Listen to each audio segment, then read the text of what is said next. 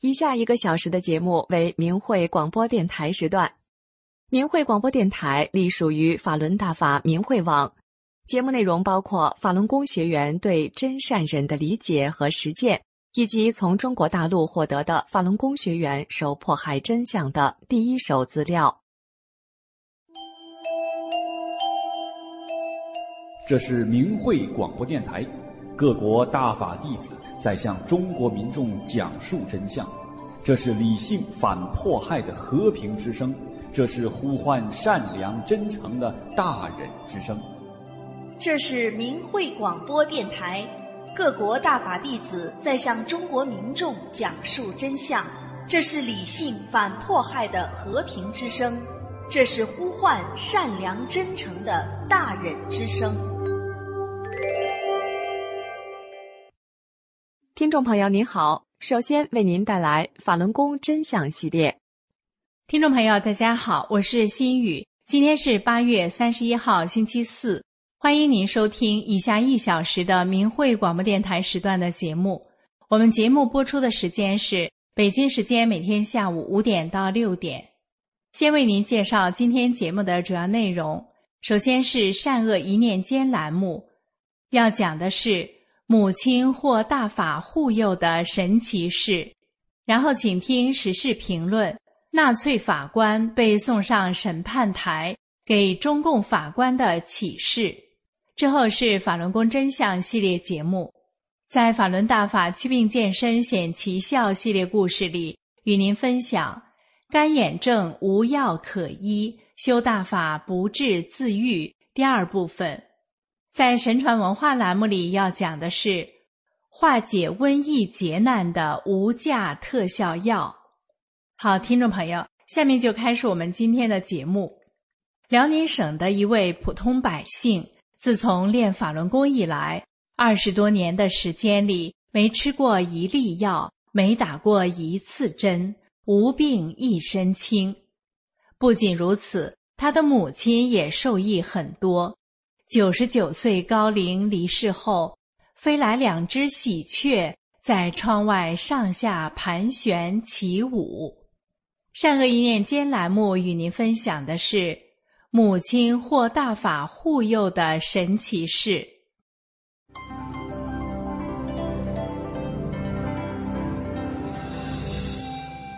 人心生一念，天地尽皆知。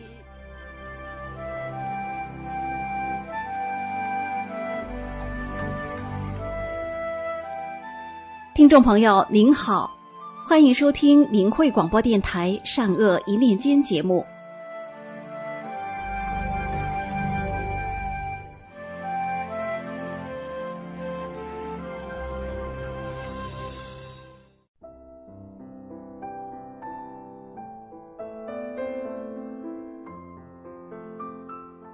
辽宁省的一位普通百姓，自从练法轮功以来，20多年的时间里，没吃过一粒药，没打过一次针，无病一身轻。不仅如此，他的母亲也受益很多。来听听这位学员分享的他母亲的几件神奇事。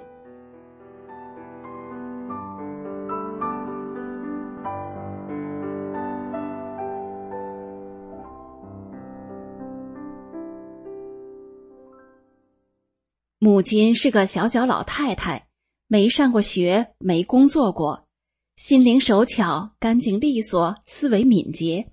她一生操劳，乐于助人，经常说人在做，天在看。她很相信神佛和修道的事，更相信法轮大法师父。2009年，86岁的母亲不小心跌倒了，摔坏了腿很疼，上医院检查说是滑膜炎，天天打点滴，可是就是不见好转。医生又说是骨刺，按骨刺治疗，结果越治越坏。后来医生干脆不给治了，说老太太年纪大了，骨质疏松不能手术，回家养着吧。就这样，钱也花了，母亲的腿非但没治好，反而还瘫痪在床，不能翻身了。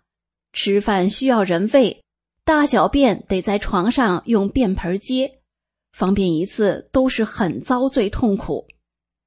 为了尽量不连累儿女，母亲不敢吃，不敢喝，3个月下来，身体瘦了一大圈儿。这期间我在外打工，母亲由哥哥姐姐照顾，他们都很辛苦。后来我辞去了一份很好的工作，回家照顾母亲。我告诉他念法轮大法好，他念了，念得很认真，心很诚，天天的念。1个星期后，母亲能在床上打转转了，又过了1个星期，就能下床自己去卫生间了，全好了，还到街上打秋千呢。家人和邻居都见证了大法的神奇。我笑着说：“妈，你还得念9字真言呢。”她兴奋地说：“我现在天天念着呢。”母亲97岁那年，夏季的一天，家里厨房窗外放着一个咸菜坛子。母亲可能嫌挡风或者是影响视线，就想叫我大哥给搬到卫生间去。大哥说放那儿挺好，不用动。母亲又叫我搬，我也说不用动。没想到下午我们都不在家的时候，他自己一个人竟然把坛子搬到卫生间去了。要知道，那坛子就是我搬都很费劲的，因为要踩板凳上下窗台，厨房是大理石地面，很滑，还要过2个门槛才能到卫生间。何况母亲又是小脚，身子重。我问她：“妈，你是怎么搬进去的？”老人家幸福满满又无比自豪地大声说：“我求老天爷了。”我竖起大拇指，赞叹又感慨地说：“你真了不起，老天爷真帮了你啊！”母亲心满意足地使劲点头说：“全家人都笑了。我们都知道，母亲说的老天爷，说的就是大法师父。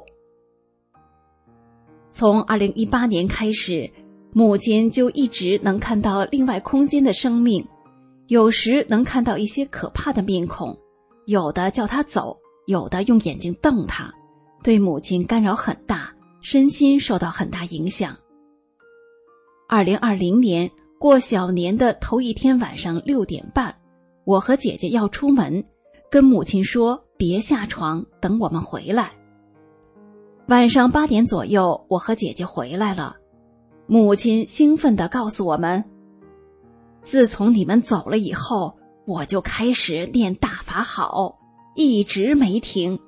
我越念越有劲儿，越念越高兴，念念他们都走了。”母亲的意思是说，另外空间那些脏兮兮的生命和可怕的面孔都不见了。母亲还说，她再看见的都是干净的、美丽的，像仙女的生命，朝她微笑点头，示意她继续念。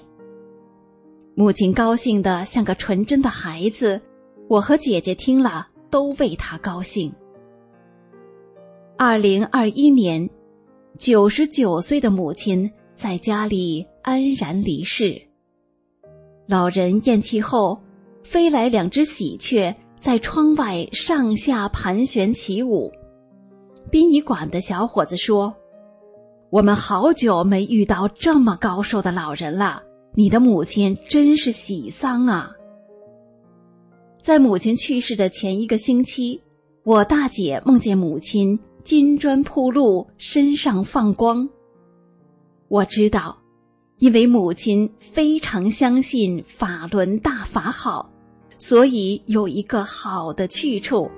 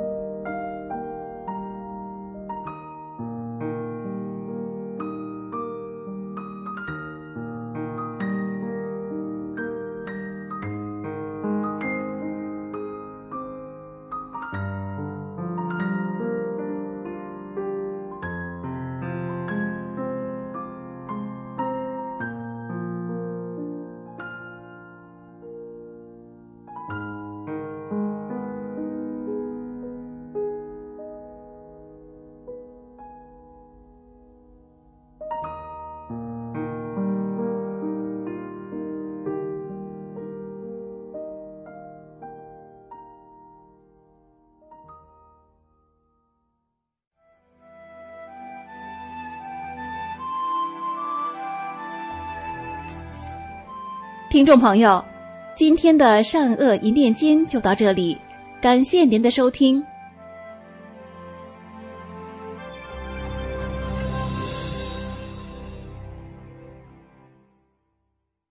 请听今天的时事评论，题目是纳粹法官被送上审判台，给中共法官的启示。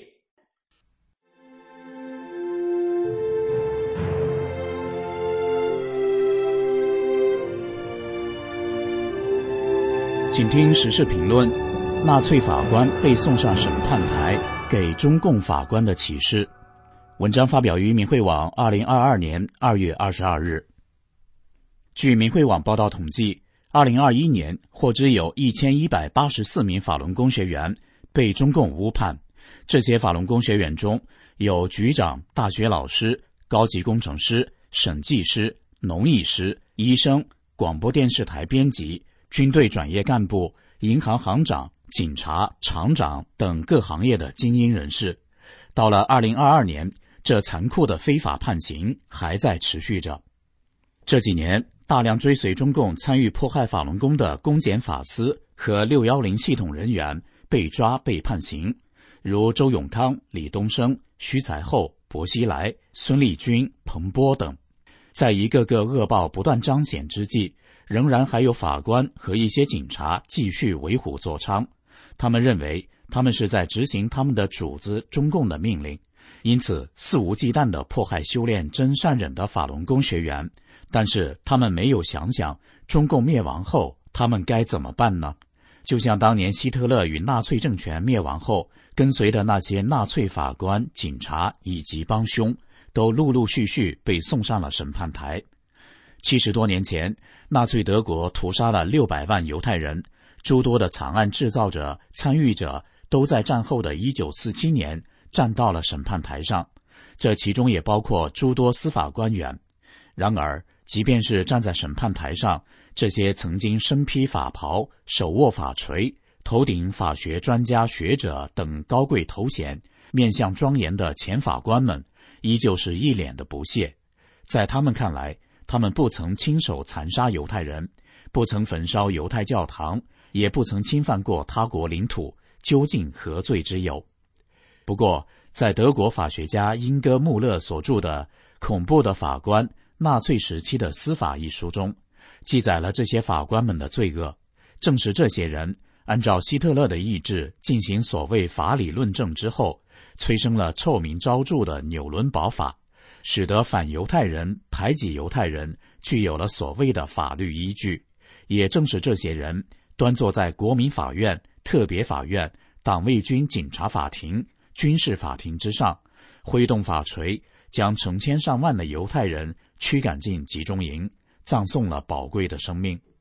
同样是他们，为了保证所谓的德国种族的完美性，做出了惨无人道的判决，就是对智能低下的人进行强制性绝育，并且让残疾人、精神病患者安乐死。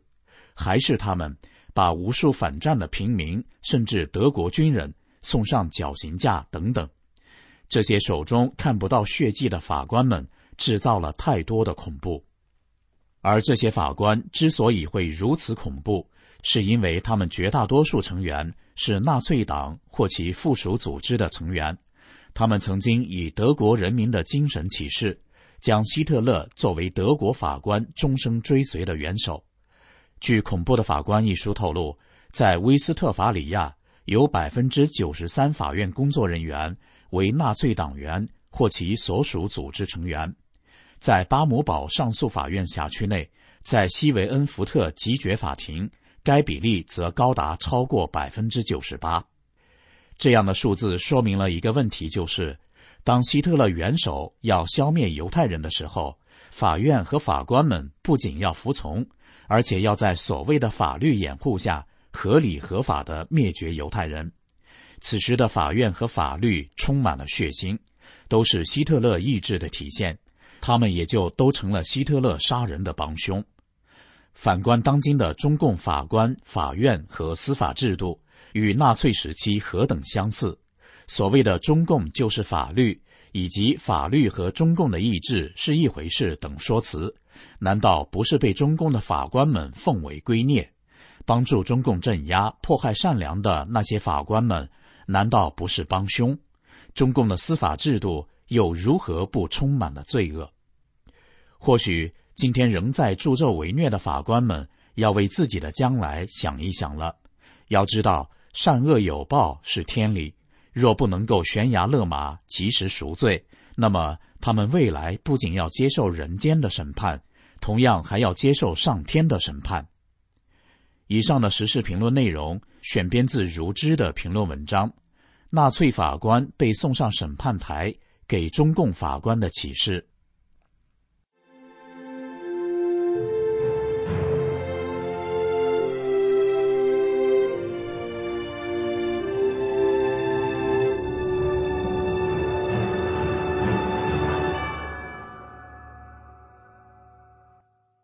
听众朋友，您正在收听的是明慧广播电台时段，我们节目播出的时间是北京时间每天下午5点到6点，欢迎您继续收听。下面是法轮功真相系列节目，与您分享惊天黑幕：中共活体摘取法轮功学员器官。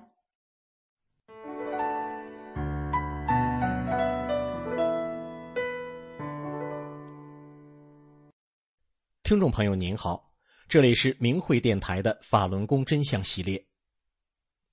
中共活体摘取法轮功学员器官的事实真相被披露出来之后，令人感到震惊。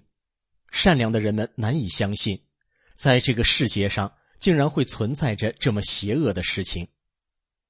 然而，根据中国医疗器官移植协会的数据显示，中国在1999年之前的5年时间里，有不到2万例器官移植，5年的时间约有18500个器官移植。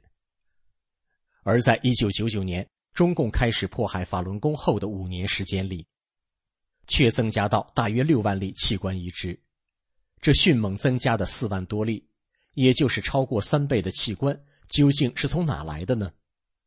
是中共所说的来自于死刑犯吗？不是的，因为根据调查显示，在这5年期间，中国大陆平均每年处决的死刑犯只有1616人。何况中国人的传统观念是人死了也要留个全尸，所以愿意捐献器官的人很少。那么这数以万计的器官到底是哪来的？现在居住在美国的法轮功学员韩宇披露，他的父亲韩俊清因为坚持修炼法轮功，2004年在中共的监狱里被迫害致死。那年韩宇19岁，在父亲被火化前，他看到了父亲的遗体，非常瘦弱，全身都是伤痕，在他喉咙处有一个切口，这个切口一直延伸到腹部，并且缝上粗粗的黑色缝线。亲人按压韩宇父亲的腹部，感觉到在他的皮肤下面塞满了硬硬的冰块。那时候韩宇和亲属并不知道，韩宇的父亲就是中共活摘器官的受害者。然而当时在中国境内，器官移植这样血腥的买卖却已经流传到国外。2005年11月，在以色列一间顶级医疗中心舍巴的心脏重症监护室，一位医生在晨间查房时遇到他的一位患有晚期心力衰竭的病人。这位患者说：“医生，我已经厌倦了在这里近1年的等待，而你们还在寻找心脏捐赠者。我的保险公司让我飞去中国，他们已经安排了2周后的心脏移植手术。”医生听了之后对这位患者说：“你知道你在说傻话吗？怎么可能有人能提前向你承诺，在一个特定日期提供一个捐赠的心脏？要知道，必须有人在你接受手术的同一天死去，才可能有这种情况发生，你说呢？”但是患者回答医生说：“我不知道，这是别人告诉我的。”随后这位病人飞去中国，而且他在承诺的日期获得了心脏。这名医生是舍巴医疗中心心脏移植主任拉维，他因为此事开始调查，为什么病人在中国可以在承诺的时间可以得到相应匹配的器官。拉维医师凭他的专业判断，那一定是有很多活着的供体在被选择。他通过关键字筛选12万多份中国外科医生撰写的器官移植临床论文。拉维医师找到了中共活体摘除器官的直接证据，证实了中共国家执法机构一直在与医院合作，系统地实施活体器官摘除。他们表示，在这份研究中，中国外科医生明确表示，他们在插管前打开了胸腔，并观察到了受害者的心脏跳动。换句话说，这位所谓的捐献者在移植时还活着。而在2006年3月初，一名原中共的情报人员指称，在辽宁省血栓中西医结合医院存在秘密活摘法轮功学员器官的事情。这个医院在沈阳市苏家屯区，就是沈阳苏家屯血栓医院。这个医院有地下医疗设施，专门用来活体摘除法轮功学员的器官。随后，这个情报人员所说的事情也被一名叫安妮的女士证实。安妮说，她的前夫是这家医院的脑外科医生，曾经多次参与活体摘取法轮功学员的眼角膜。后来她的前夫因为良心上不得安宁，每天晚上做噩梦，最后选择逃离医院。中共活摘法轮功学员器官的邪恶事实自此正式曝光，来自国际社会的调查陆续展开，并且证实此一事实。自中共开始镇压法轮功之后，很多法轮功学员被中共关进监狱后，会遭到酷刑折磨，逼迫他们转化放弃修炼。对于那些不被转化的法轮功学员，监狱会给他们定期做全面的体检，非常的细致，详细记录他们的各项指标，而其他的犯人却没有这样的待遇。身体健康的法轮功学员，有的被抓进监狱不久就离奇死亡，一般的警察不会允许家属靠近遗体观看，就被送去火化。根据调查发现，中共盗取法轮功学员器官从1999年开始的零星个案，发展到2001年底的系统性大规模活摘器官。其中大规模活摘从2003到2006年进入高峰期。中共军队通过独立的后勤系统、武装保卫、交通运输、情报保密、医疗设施，主导活摘法轮功学员器官和移植产业，控制了中国 98% 的器官移植源。而面对移植器官买卖的巨大利润，地方也不甘于被军队垄断，纷纷上马。全国各地的医生和联系人在电话里纷纷承认有来自法轮功学员的器官，这些录音提供了确凿的间接证据。参与活摘法轮功学员器官到目前为止，涉及23个省市自治区，全中国600多家医院以及1700名医生。今天的法轮功真相节目就到这里，以上为您带来的是惊天黑幕，中共活体摘取法轮功学员器官。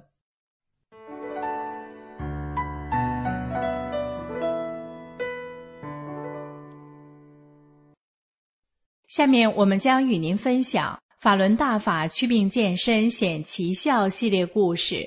今天是干眼症无药可医，修大法不治自愈的第二部分。1. 学法轮大法，干眼症不治而愈。2. 走出暗无天日的生活。3. 动了看神韵的一念，干眼症痊愈。您现在收听的是明慧广播电台。您现在收听的是明慧广播电台。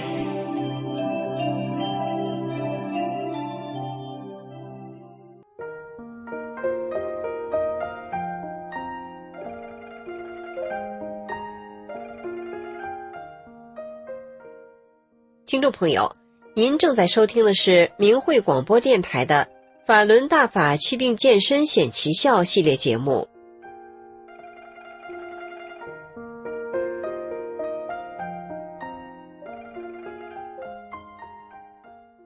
干眼症学名叫干性角结膜炎，常见症状是眼疲劳、眼干涩、眼睛过敏、发红、多眼屎，严重的会出现视物模糊，对风和光很敏感。数据调查显示，全国干眼症发病近3亿人，成为继近视眼之后另一个眼睛健康的问题。很多严重的患者花了很多钱也久治不愈。但是有一些干眼症患者通过修炼法轮大法，不问医不用药，就摆脱了干眼症的痛苦。首先是一位长期在电脑屏幕前工作的留学生的故事。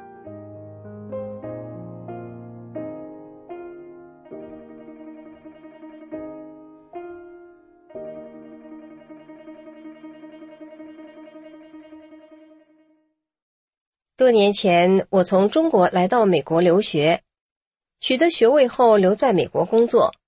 由于长期的学习工作和奋斗，还要照顾家，我身体全面走下坡路，多处亮起了红灯。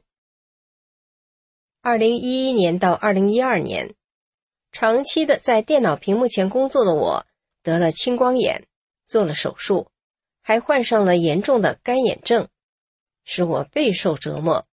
有几次我在开车路上，突然感到眼睛刺痛，里面像有无数的小石头在磨，泪流不止，几乎影响到安全开车。当时有2个不同的医生都给我开过同一种眼药水，说是一种新药，能缓解症状，可是要200多美元一瓶，保险公司也不给报销。我想来想去，算了吧，太贵了，也不见得管用。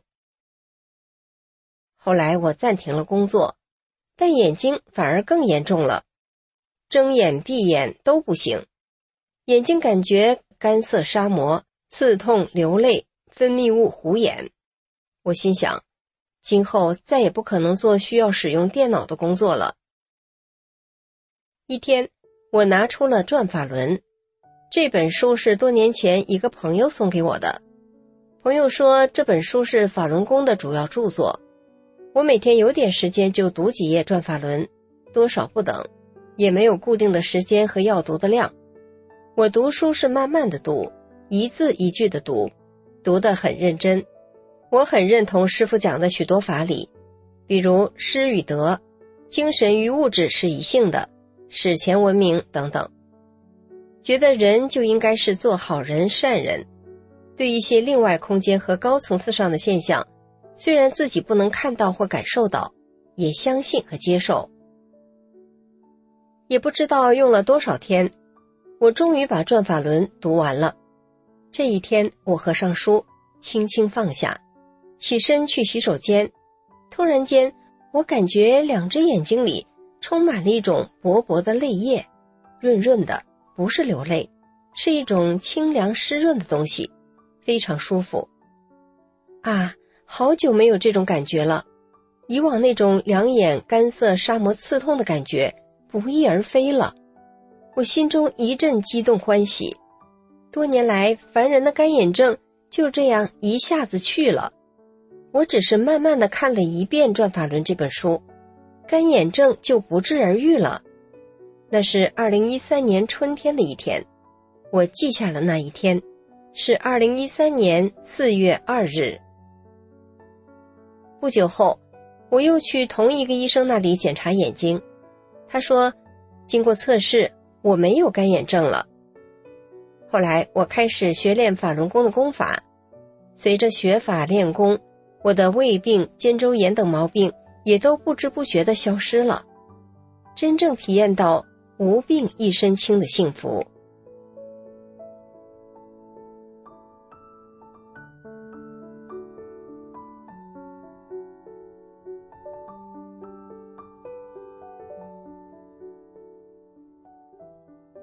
听众朋友，把法轮功的主要著作《转法轮》读了一遍，就发生这样的奇迹。像这样的例子还有很多。另一位来自台湾的陈燕婷说，他原本不相信看书就会改善健康，但是当他把《转法轮》这本书看了一遍后，奇迹出现了。接下来也是一则家住台湾台北的一位女士读《转法轮》受益的故事。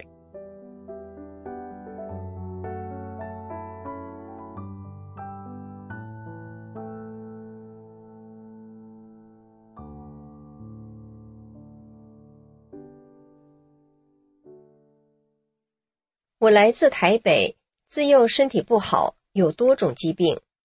1985年，我带2个小孩移民阿根廷。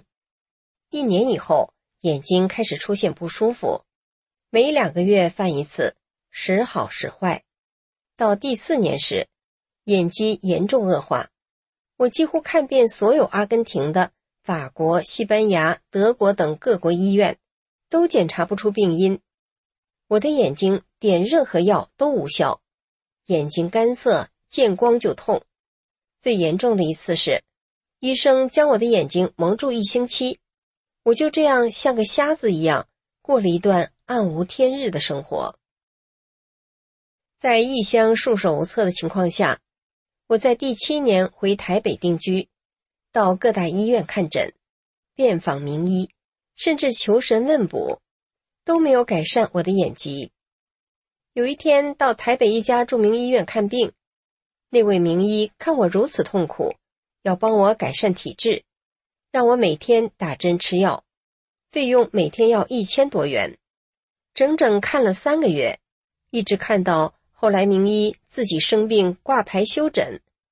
我那时共花了10几万元，但病情仍然一点起色都没有。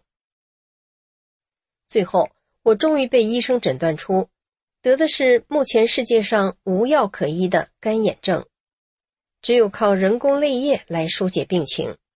更无奈的是，我的工作都要用电脑，使眼疾更加恶化。尤其到了夏天，阳光较强，发作就更频繁。我几乎时常上医院，每次发作时，我的眼球就充血，刺痛到头皮发麻。一天，我看到法轮功介绍，就到书店去买了《转法轮》这本书。看完后，我的内心十分触动，明白自己的病是业力造成的。我接着去上法轮功9天班，更加明了人世间的生老病死都是业力造成，唯有修炼才能摆脱命运的安排。在我学了法轮功3个月后，眼睛的病情渐渐好转，半年后，折磨我的20年的干眼症痊愈了，至今再没有发作过，真令人难以置信。世上无法医治的干眼症，竟在学大法后痊愈了。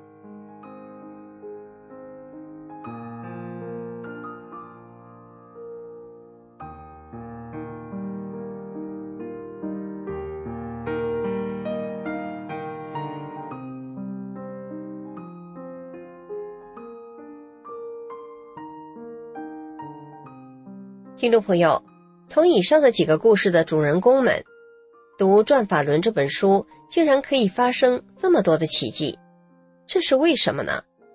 因为法轮大法是高德大法，提升人的道德，净化心灵，同时帮助人们祛病健身，让人身心受益。下面请听一位眼睛睁不开的干眼症患者的故事。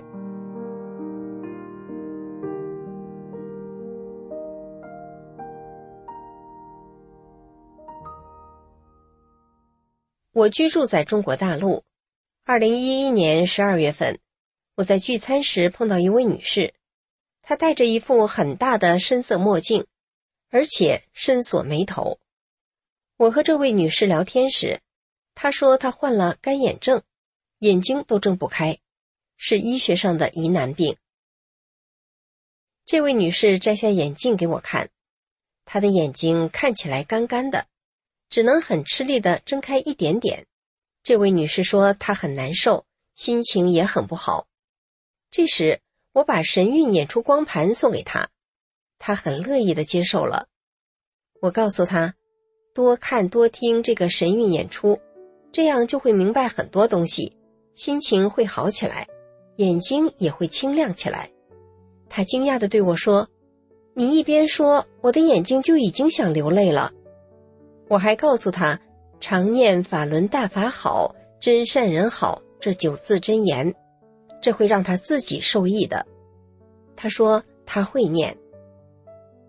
席间，当我远远再看到这位女士时，她已经把眼镜摘下来，并且和大家一起聊天了。她已经可以睁开眼了，而且还不时地用纸巾抹眼。我还看到她笑了。席散之后，这位女士走过来一再感谢我，一直走到大门外，还一再感谢我。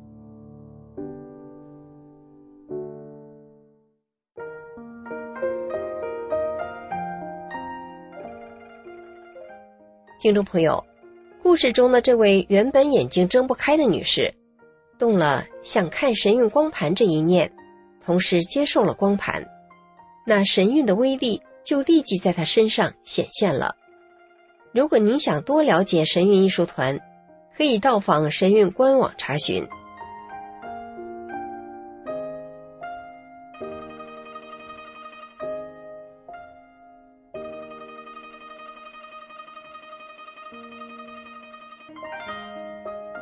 法轮大法神奇殊胜。法轮大法祛病健身显奇效这个系列节目中所讲的事例，仅仅是大法威力在世俗层面的一个小小体现。大法能给人类带来世间的福祉，而大法的神奇和殊胜，更是为了让人返本归真。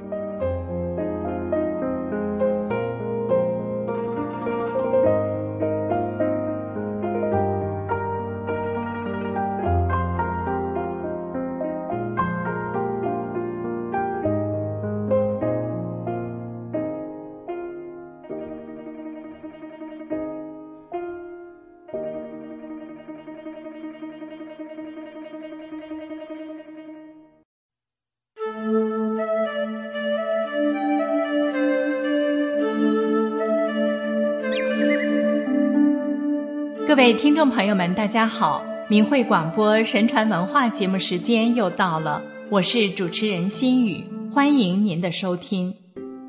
中华传统文化认为，瘟疫乃神鬼所为。道家太平经上说，阴气盛阳，下欺上，鬼神邪物大兴，而骤行人道，极易不绝，而阳气不通。太平经也指出，善者自兴，恶者自病，吉凶之事皆出于身。人若不敬神灵，道德沦丧，自然做的恶事就多，积攒到一定程度就会招难。如果社会整体道德水平下滑，瘟疫等灾变就会来临。那么如何化解呢？儒家认为，一个人能认错悔过是安身立命之本，而在佛家看来，真心忏悔则是消减业力、避祸消难的根本。加之诚念真言，就会得到神灵的护佑和加持，从而化解磨难。今天的神传文化节目，我们为大家讲几个古今真实的小故事。一，真心忏悔，化解仇家3世所命。明朝刑部右侍郎、东林8君子之一的高攀龙，在高氏家训中说：见过所以求福，反己所以免祸。常见己过，常向吉中行矣。清人王世贞在其笔记里记载了一个书生真心忏悔，化解仇人3世投生他家所命的故事。清朝时，安徽桐城有个书生叫姚东朗，他有个儿子叫三宝。三宝9岁的时候，忽然得了一场大病，3天3夜不吃饭，只是喝水，并且口念佛经。疏忽间，三宝的口音突然变成了河南口音，家里人感到很奇怪。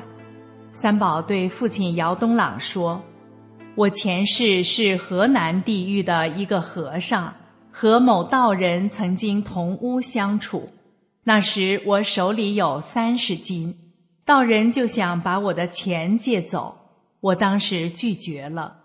当天夜深的时候，那个道人就把我所有的钱财抢走了，连我做和尚的度牒身份证明也抢走了，随后又把我杀了灭口。我冤死后就转生到父亲您家中来了，那时我是您的弟弟，叫松少的就是我。那个道人后来死后也转生到父亲您家中来了，做了您的女儿。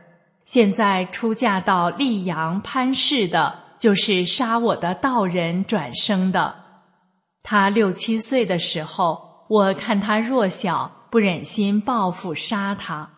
我年方18时，阳寿福禄就尽了，只好再次转生，就是现在的我，您的儿子。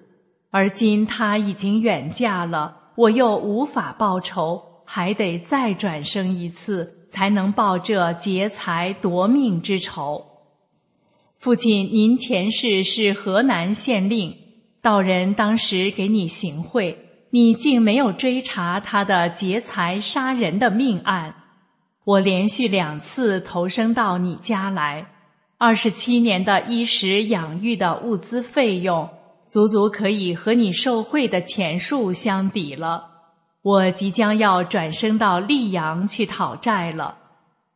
姚东朗听罢三宝一席言，大惊失色，痛悔不已，赶紧问道：“这个冤债可以化解吗？该如何化解呢？”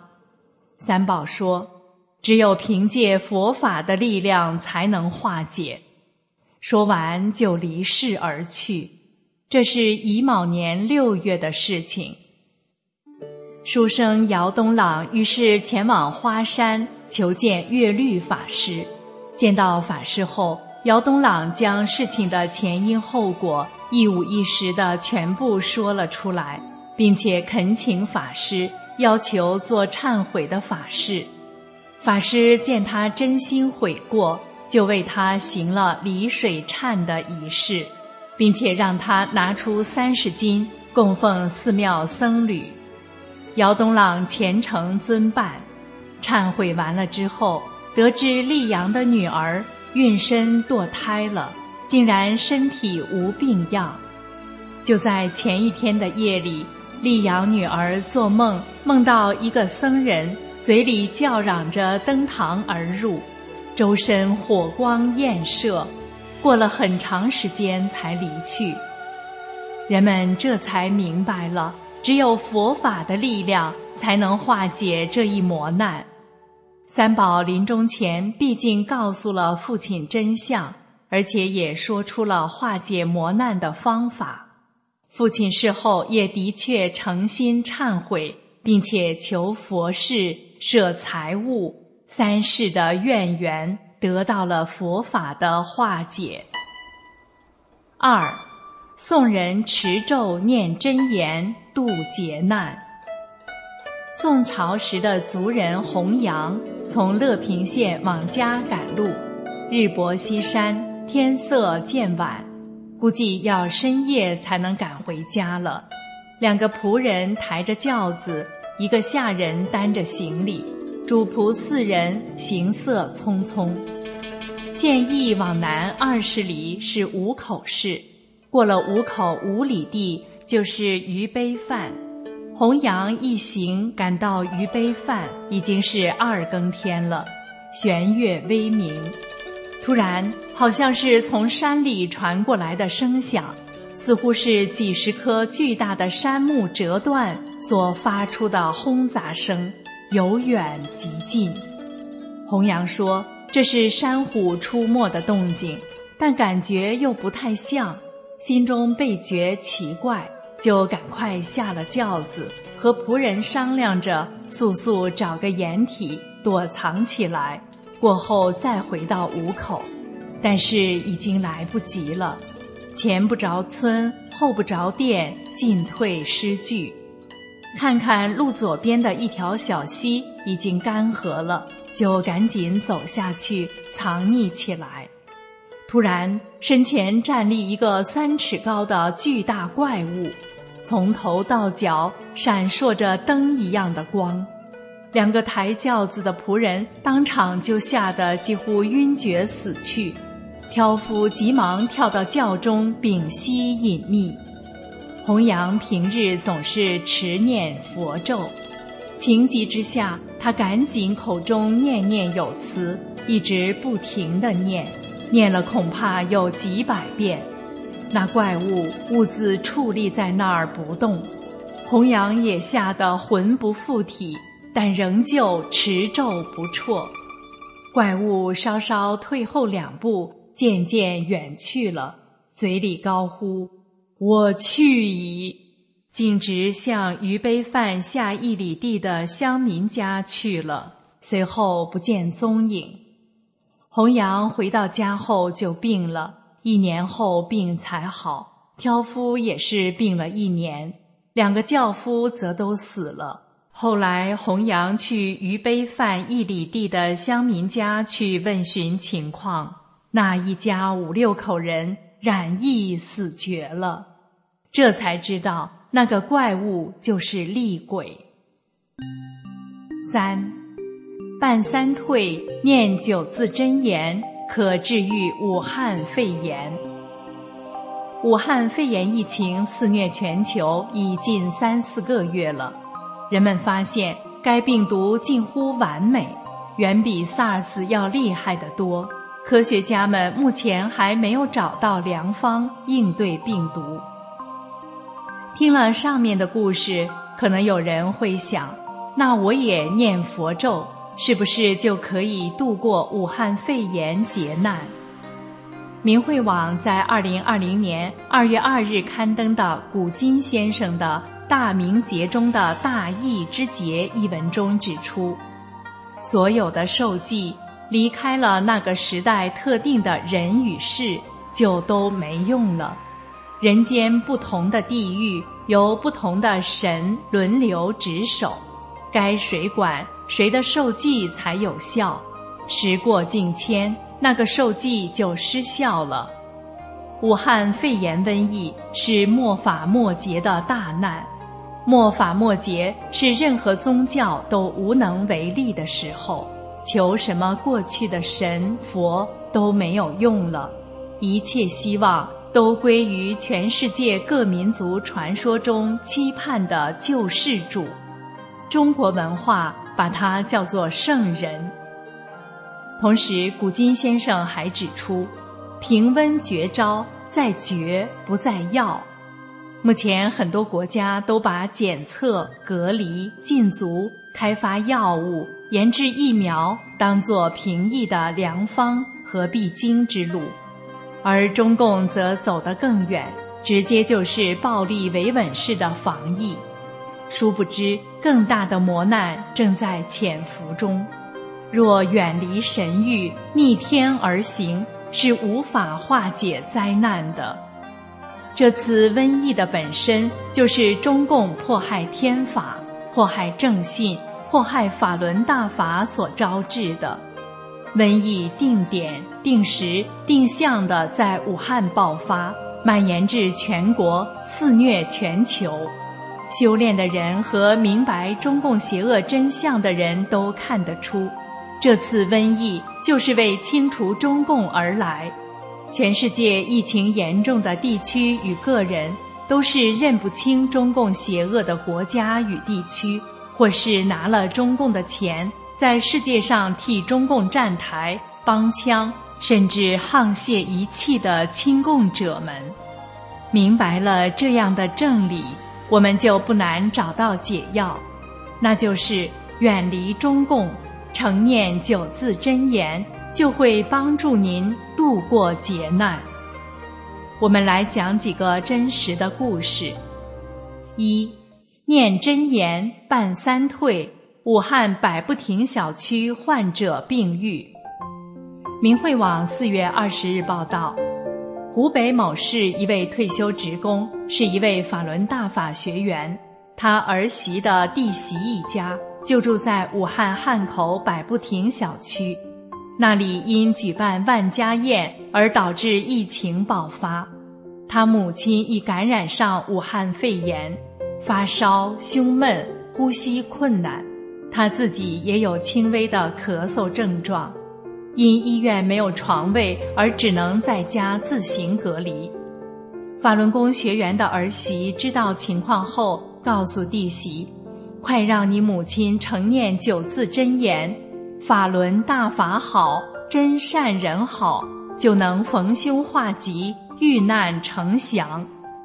弟媳明白大法被中共迫害的真相，也做过3退，于是告诉他母亲承念9字真言，后又委托这位学员帮他母亲到海外大纪元退党网站发了退出中共党团队的严正声明。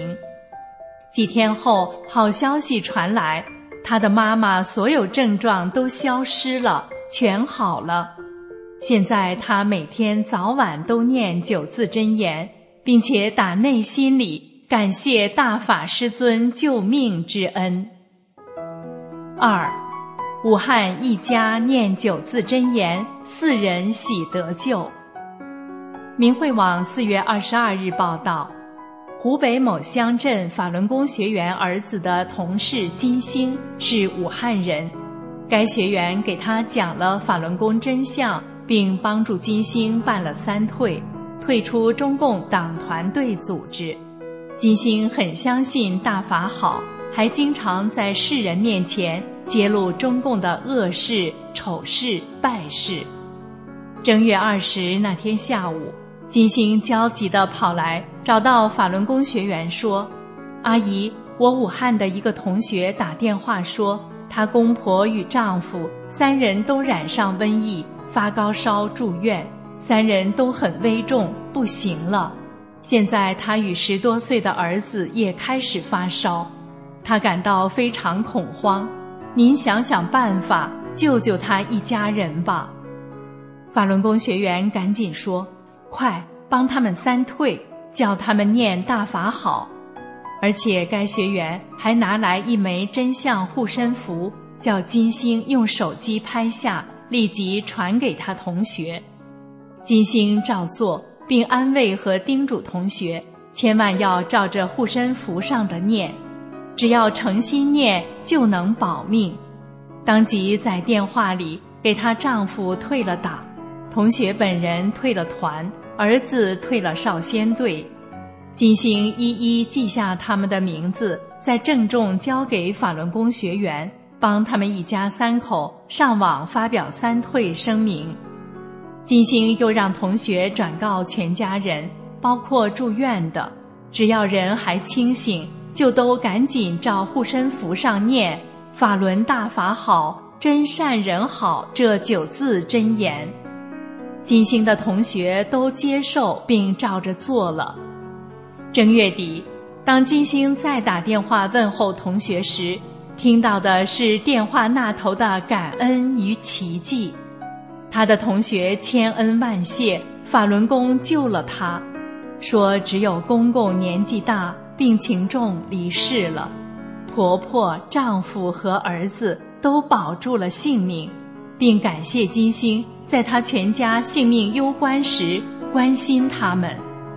金星又嘱咐同学说，以后全家都要记得天天念。同学答应了，说肯定会天天念的。听众朋友，武汉肺炎疫情目前仍然没有消退，世上的人每天还都生活在惶恐之中。在这样的特殊时期，如果您能用理智与良心去做出判断，不被中共的谎言所欺骗，真正相信目前治愈武汉肺炎的这个无价特效药，那就是远离中共，真心退出中共党团队组织，承念9字真言，您就是选择了相信神佛。那么这就是神佛对善良的您的救度，从而让您在这场大瘟疫中走过劫难，走向光明。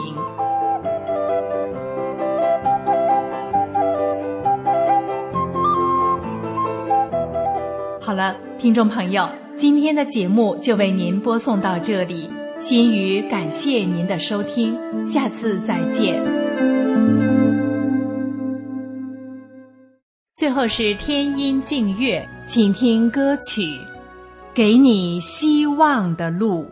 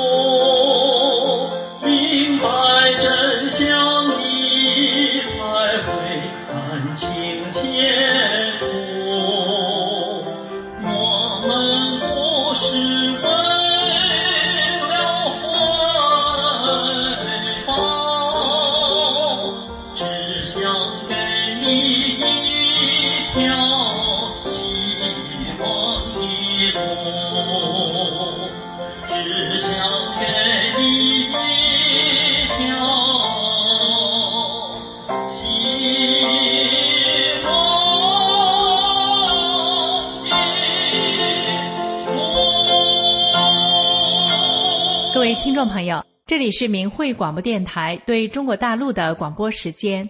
今天的节目就为您播送到这里，感谢您的收听，我们明天同一时间再会。